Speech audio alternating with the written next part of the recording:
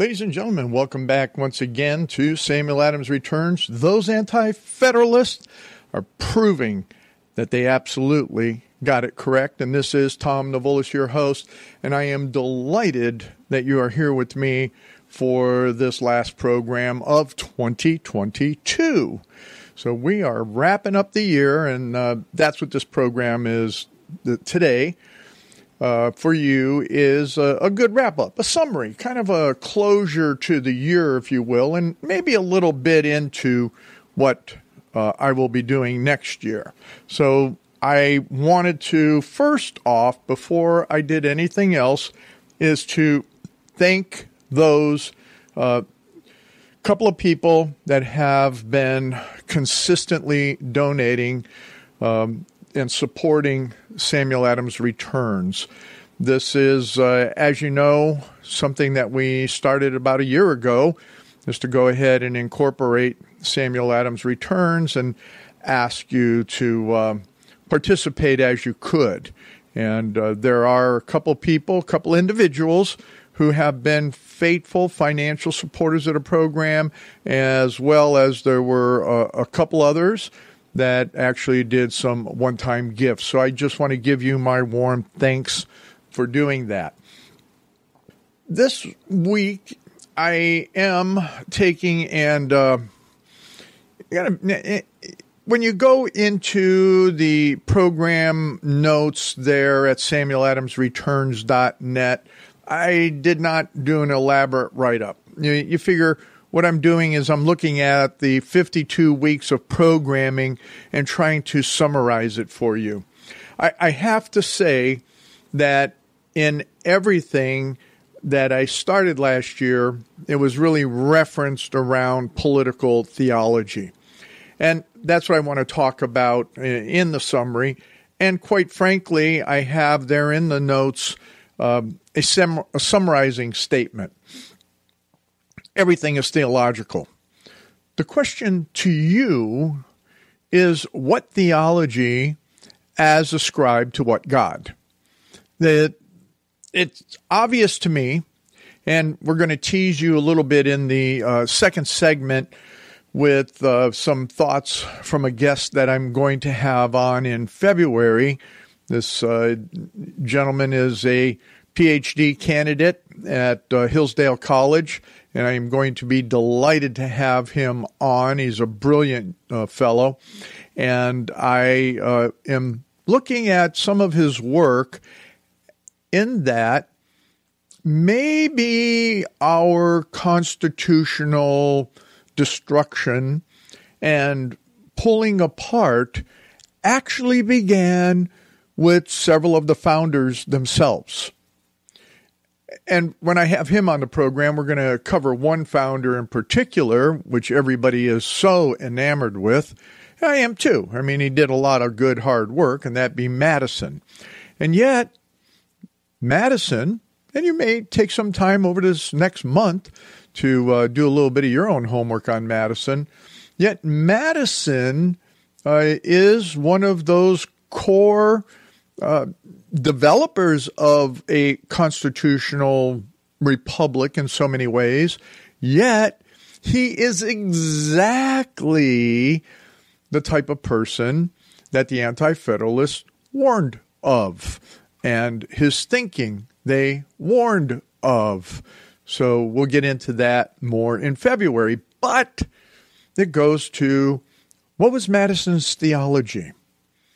What was the theology of many of the other founders? What's your theology? What do you believe about God? And what does that mean in how you govern yourself, your home, your family? How do you take and govern within your work environment? And then how is it that you look at those that you elect to establish governance and execute that governance for you? Interesting. And everyone, I have come to the absolute conclusion over everything that I have read this year and previously over many decades is that everything is theological. Everything. It's well said by others as well.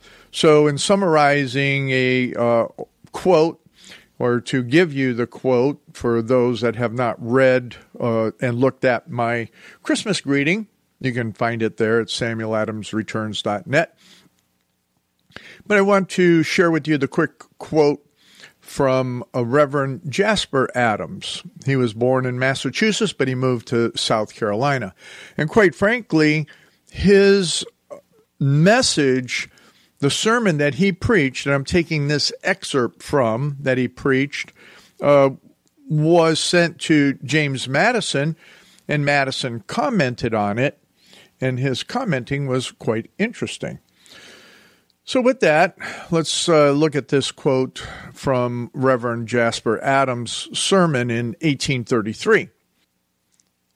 And I say this, quote, "We find by examining Christianity's history, that in rude ages, its influence has softened the savage and civilized the barbarian, while in polished ages and communities, it has accomplished the no less important end of communicating and preserving the moral and religious principles which, among a cultivated people, is in peculiar danger of being extinguished amid the refinements, the gaiety, and the frivolous amusements incident to such a state of society."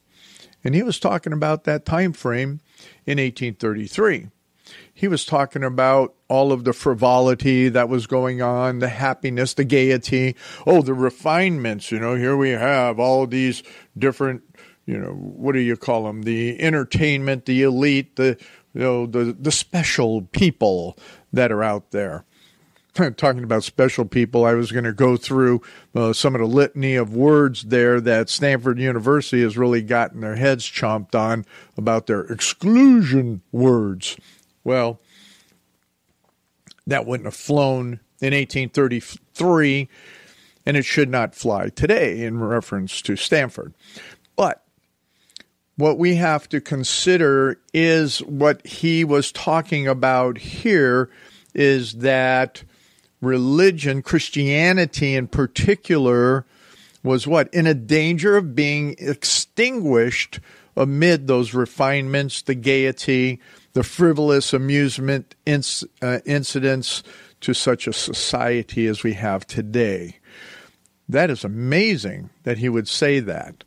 Now, when I look at that, that was a snapshot of a thought process on religious theology, political theology, and in trying to bring that into certain senses of certainty, I wrote this as well in the newsletter there at SamuelAdamsReturns.net, in that, I always say that the Anti-Federalists got it right.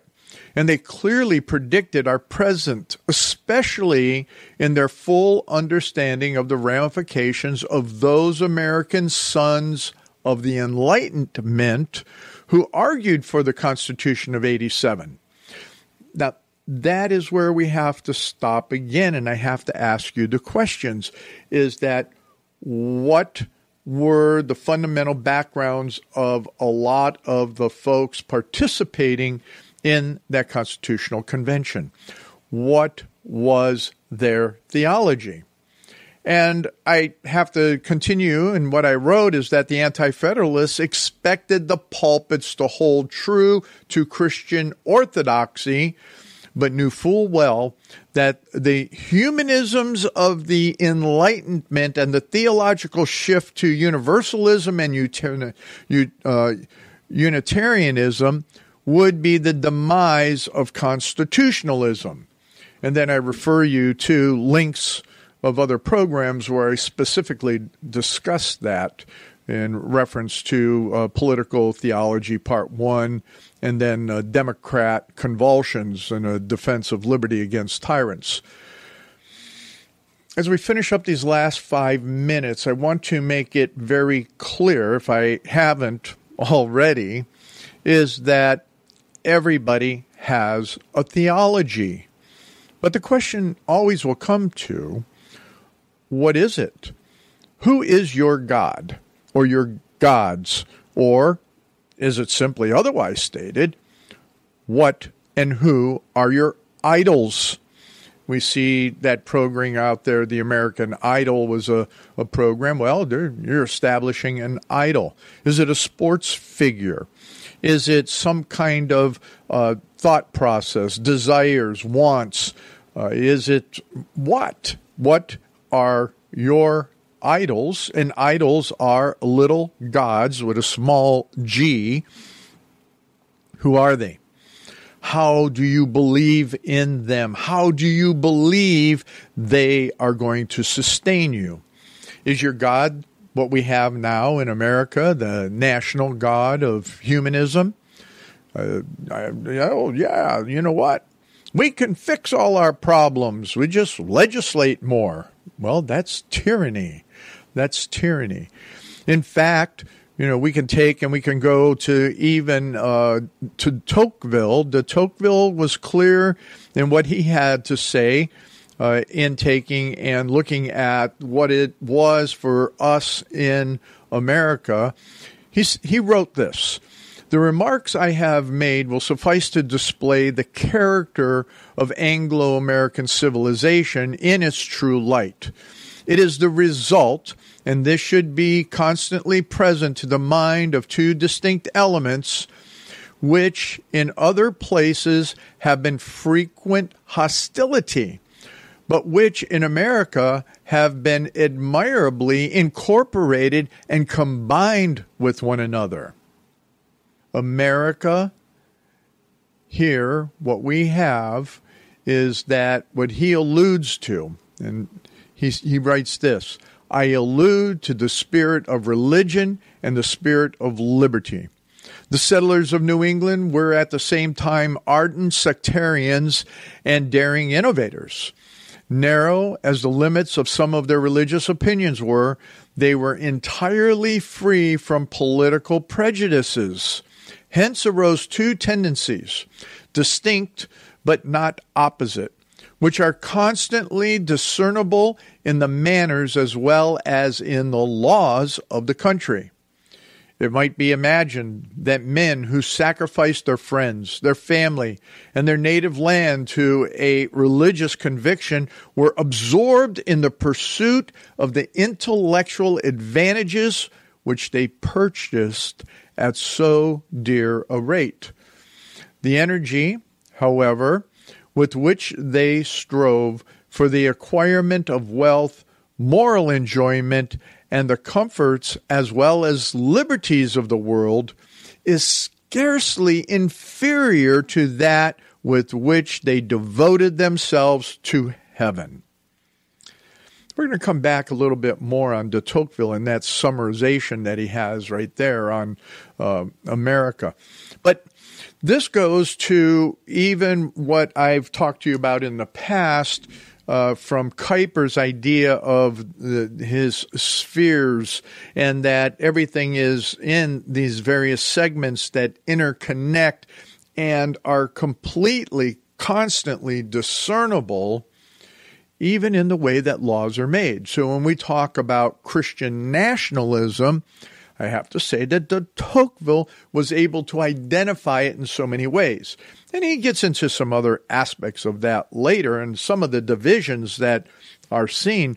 But most importantly is that what we have to learn how to do, what people are not doing, is understanding that we live in the world to the fullest extent possible, with always thinking that our eternity is now. And that's what the majority of the Anti-Federalist founders and a number of the other founders understood. But there were those that did not. And they brought in their humanism, so they didn't give a rip about heaven. They were all about earth. Come on back in the next segment, because Samuel Adams, he did get it right. Ladies and gentlemen, welcome back to this second segment of Samuel Adams Returns. Those anti-federalists, again, they absolutely got it correct. And I want to continue with how I finished that last segment for just a moment before I give you a little bit more of a teaser into next year. But the point of what is political theology has to go to, who's your God? Who is it that you give your attention to? Are you looking at everything that is from that perspective that God has his hands in and upon and is active, and that eternity is right now? You see, because I fully believe, and that's what I see that scriptures, especially in the New Testament, clearly writes, is that Jesus isn't just somewhere else. Jesus is the King of heaven and earth, and he tells us in the Lord's Prayer that we pray from a perspective of what is the Father's will in heaven and on earth. That's not something that has that distinguishing mark of separation between now and then. The fact of the matter is, your now could become your then in milliseconds. That's a fact. Your now can become your then, your future, in milliseconds. So it's a reality. It's a reality. There was another idea that I wanted to bring to you from Witherspoon, who was he was one of Madison's professors, and this is where it becomes interesting: is that Madison had a disconnect after his freshman year in college, and that he was going to take, and even he thought about becoming a minister. But all of a sudden he started studying law. But unlike Sam Adams, who stayed true to his Puritan heritage and biblical beliefs, that's not what Madison did. Madison truly chased after those of the Enlightenment. And that's terrible, because that's not what we have here from Witherspoon. Witherspoon, very clearly, he wrote this in one of his sermons on the passions of men. He goes, "There is not greater evidence either of the reality or the power of religion than a firm belief of God's universal presence, and a constant attention to the influence and operation of his providence. It is by this means that the Christian may be said, in the emphatical scripture language, to walk with God and to endure as seeing him who is invisible." Right there is what I was talking about earlier. To walk with God and endure as seeing him who is invisible. His divine providence, his everything about him, his universal presence is there without any question in the minds of those who put their attention into that theology, that belief in God. The doctrine of divine providence is very full and complete in the sacred oracles. So Scripture is very clear about this, is what Witherspoon's saying. So when Jefferson, Madison, even John Adams look at it from either universalism and, in particular, Unitarianism, they miss this. They miss the divine providence as it is in Scripture. It extends not only to things which we may think of great moment and therefore worthy of notice, but to things the most indifferent and inconsiderable. And he quotes, "Are not two sparrows sold for a farthing, says our Lord, and one of them falleth not to the ground without your heavenly Father? Nay, the very hairs in your head are all numbered." It extends not only to the things beneficial and salutary, but what? No, it also goes to the direction and assistance of those who are the servants of the living God, but to things seemingly most hurtful and destructive, and to persons the most refractory and disobedient, he overrules all his creatures and all their actions. Thus we are told that fire, hail, snow, vapor, and stormy wind fulfill his words. In the course of nature, and even so, the most impetuous and disorderly passions of men that are under no restraint from themselves are yet perfectly subject to the dominion of Jehovah. That's pretty powerful, ladies and gentlemen. We've just seen this Polar Express cross the majority of the nation. We've seen it take, and what it did with the storms throughout western New York and all the destruction. Hey, Buffalo, New York, in 72 hours, 3 days, 50 inches of snow at the airport. And prior to that, they had like another 6 foot of snow just a few weeks ago around Thanksgiving. Lake Erie, I received pictures, which is normal for many of the Great Lakes. The winds blew so sufficiently that there were places that the lake went down 5 feet, almost 10 feet. Whereas out towards Buffalo, once again, whoosh, the water rose. Now, isn't that amazing that became dry land? Oh, so think about crossing the waters for the nation of Israel on dry land based on how God works the wind. I'm bringing you all of this because it always comes down to what is your theology. And your political theology is also based on what's called your eschatology. So for many, and we've talked about it, I've talked about it on other programs, as well as it was the understanding of the Puritans, it was the understanding of the true early Congregationalists, not the Universalist, Unitarian Congregationalists that are there now. It was the understanding of the Orthodox Presbyterians, not the liberal-minded, unorthodox Presbyterians now. It was the understanding even of a number of the Baptists that God's what?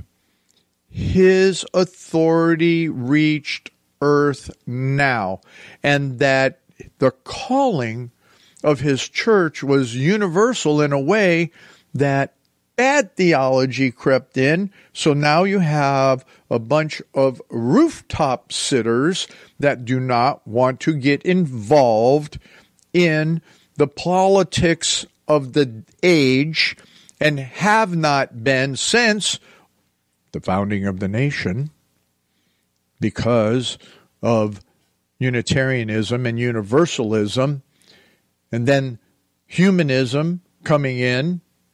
Oh, the Enlightenment and what it did. Well, I'm sorry, my friends, those are the realities. Is your God you? Is your God humanity? Is your God the idea that humans can get themselves out of their own mess? What gods does it take to do that? Your God becomes government. And your government then becomes a despotic tyrant. Well, I can go on more with the understanding here of Witherspoon and of others of that time, but I focused on Witherspoon because I just tease you a little bit with Madison, and that when we have this young PhD candidate on in February, we're going to talk about Madison being the primary anti-Christian nationalist. Primary. I mean, he was more than what Jefferson wrote to the Danbury Baptist. Madison affected how at a federal level, and then he very much affected at the state level, starting with Virginia, in taking and being anti-Christian as the foundational morality of the nation. So what happens to the Constitution? So, let's take that for a few minutes. So if you even look at, John Adams, because everybody, no, Adams and Madison, they said that this Constitution is only for a moral and virtuous or moral and religious people. Yeah, but, and you have to understand that it was, Madison said moral and virtuous. But you have to clearly get the idea of virtue and what that meant. So you need to go to the 1828 dictionary, Webster's dictionary, and go look that up. Go look it up online yourself to understand virtue, to understand morality was referencing Christianity as the fundamental mechanism for morality at the time. But virtue comes from many ideas, according to even Madison. Where does virtue come from? Where does that mean? Where is it from a humanistic, self-sustaining, outward kindness and common sense function to your fellow man, especially within the context of society? So when we look at that, and we look then at what does that mean to try and define what Madison was promoting in specific to a total separation specifically of Christianity from any political means, how is there going to be a moral and virtuous people? Madison's intent and idea was that toleration of all various religions. He put everything on an equal basis, if you will. He was determined that one was no different than the other. And in fact, some of his writings, which we'll talk about later, were very clear that he despised religion, organized religion, in any manner whatsoever because it contracted, it enslaved the minds of men. So we often say that it was Marx who took and looked at religion as that opium of the people. Well, Madison really didn't talk about the drug side of it, but he did say that it was a shackling of the mind. He did say that it was the tyranny and the despotism that came about and came over the people. Interesting. We'll get into it more later in February, but what I want to do is cover a little bit in the third segment. We're going to go over what was kind of the closure sheet from this past year and a couple of other key points of what we'll be doing in the next year. So when we think about it, the question then remains is, what is your God? What is your theology? And how does it apply to every aspect of your life? Because we know that God, from what Witherspoon was teaching, divine providence is involved in every aspect of your life, even as to how the wind blows. Even as to how the wind blows. So I think it's extremely interesting that we ponder on that and we determine that is the living God of the Scriptures, that of the sacred oracles, is His divine providence acting within your life? Are you recognizing that? Are you recognizing that to walk with God and to endeavor as seeing Him who is invisible. You're seeing Him, you're walking with Him. Sam Adams understood that. That's how he lived. So come on back for this last segment. Ladies and gentlemen, welcome back to this last segment for the end of the year 2022 of Samuel Adams Returns. Those anti-federalists absolutely got it correct, and this is Tom Navolis, your host. Well, as I said, as we closed out the last segment, is that I'm going to give you the snapshot review of 2022. We're going to do it by quarter.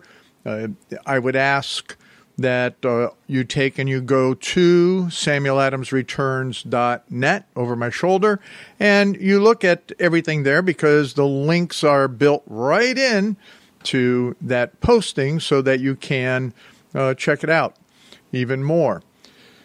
So let's go first quarter of 2022. Remember that most everything that I've done last year and will continue to do has a perspective of political theology incorporated into it. Because as I've been saying, and I heavily emphasized in the last segment, is your theology determines your political views and activity. Your participation as a citizen is determined by your theology.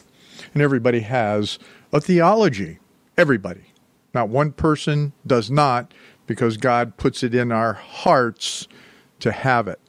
So, first quarter, 2022, I start out from January 6th and the real insurrection to the church implementing the New World Order while questioning where the pastors are and dealing with caballing crowds and Christianity in corporatism. That's a lot. That's a mouthful. Everybody's still talking about January 6th. You know, you have those idiots in Congress, because they are idiots. They're demented. They're sick. They're of their own religion, being that nationalist, political, government tyrant. That's what they are. And they do not want to even mention the real insurrection was decades ago, even back in the 80s, and they were the same people because they were their teachers, were the real insurrectionists, were the socialists and the communists of the 60s, 70s, and 80s. I talk about that in that program, and the link is there, January 6th, in the real insurrection. The church implementing the New World Order.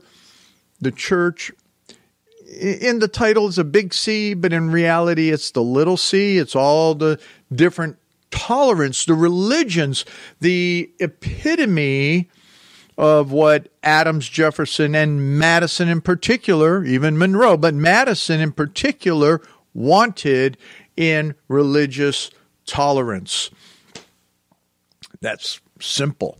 Now, I take you through where the church and Christianity in the small c again is taking and colluding completely with humanism and totalitarianism because, once again, they are of the Universalist and the Unitarian theologies.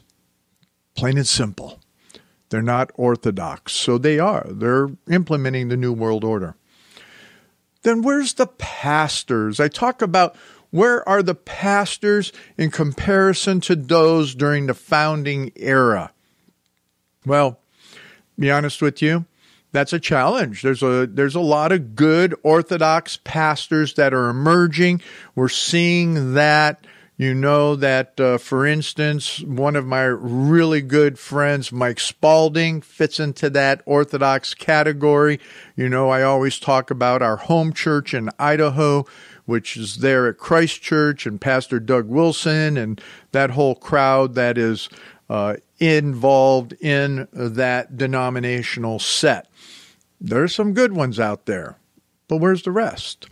Then talking about the caballing crowds, what's going on? What are the different cabals that are out there? What's happening with that? And then Christianity and corporatism. Once again, that's really the little c, and you have to go look at that link because it's extremely interesting what I talked about there. And then finally, I finished out March with the fantastic guest of Dr. Ben Merkel, who's the president of New St. Andrews College.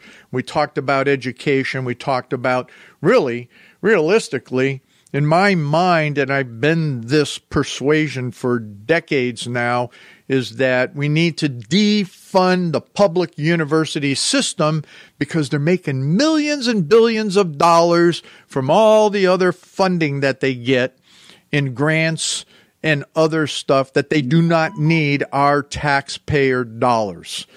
So we need to stop funding these public institutions. Private institutions can go get whatever funding they can get, but they should not receive any public money. All right, let's jump to the second quarter because we're running out of time. So I open up the second quarter with we could look at it from that quote, the ideas of that quote from Reverend Adams that I mentioned back in the first segment. So the first program in April, I covered the extravagance, irreligion, and universal depravity of the age. And just get into it right there. What's going on? What are we seeing? What are we seeing? And we can talk about that. It's there. The depravity of what is even in this omnibus bill that they did, giving to immorality. So yes, you can legislate morality. They just did. They just legislated money for immorality. How about that? And yet Madison said, keep the religion separate. Keep that different. Because mankind can take and hold their moral substance. Right. So although I touched on the corporate push for environmentalism, I do that in a couple different programs, but I give you the link to one and the ESG stuff that's going on. And you're seeing that, thankfully, to a number of the secretaries of states and governors of various states, they're pulling money out of the likes of BlackRock. They're pulling money out of a lot of these other money managers and corporations that are pushing this ESG, heavy on the environmental nonsense. Then I stay more or less on the lost religion is a lost nation. We hear that from de Tocqueville. We hear that from some of the other pastors and founders of the day. And that's very critical because when we lose Christianity as the foundational religion, then you lose the nation. That's scriptural, straight out of the Bible. All right, and then I go deeper and further deeper into the enemy's plan against the U.S., which is decades, centuries old, an analysis of the American road to socialism. So that was the second quarter. Third quarter, I spent a lot of the programs regarding the various aspects of these United States national religion. We do have a national religion. People don't understand that to the extent that maybe some are coming awake with it, but we do. So you have to look at the program starting at episode 358, which is called Enlightenment Toward the National Religion, and I cover the Enlightenment. And you go through episode 368, which is that on Christian Nationalism 7.0, and what I mean by that. Fourth quarter, I jump right into October with the quest of Christian economics. I really tried to delve into what does that mean? How does that fit into Christian nationalism? How does it work?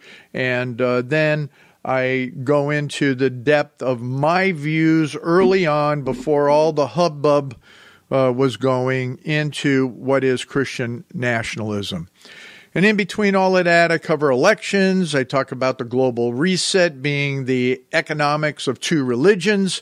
And then I kind of finish things out with where we are today and what do we have going on.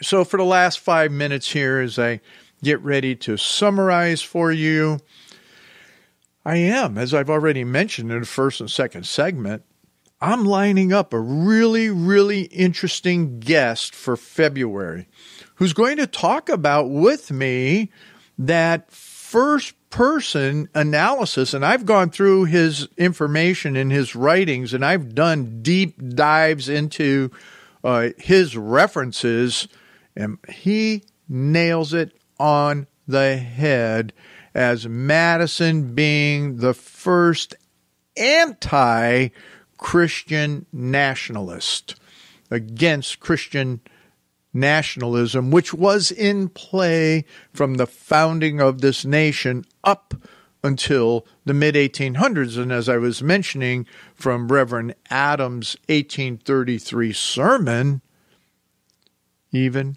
Madison replied negatively to all of that.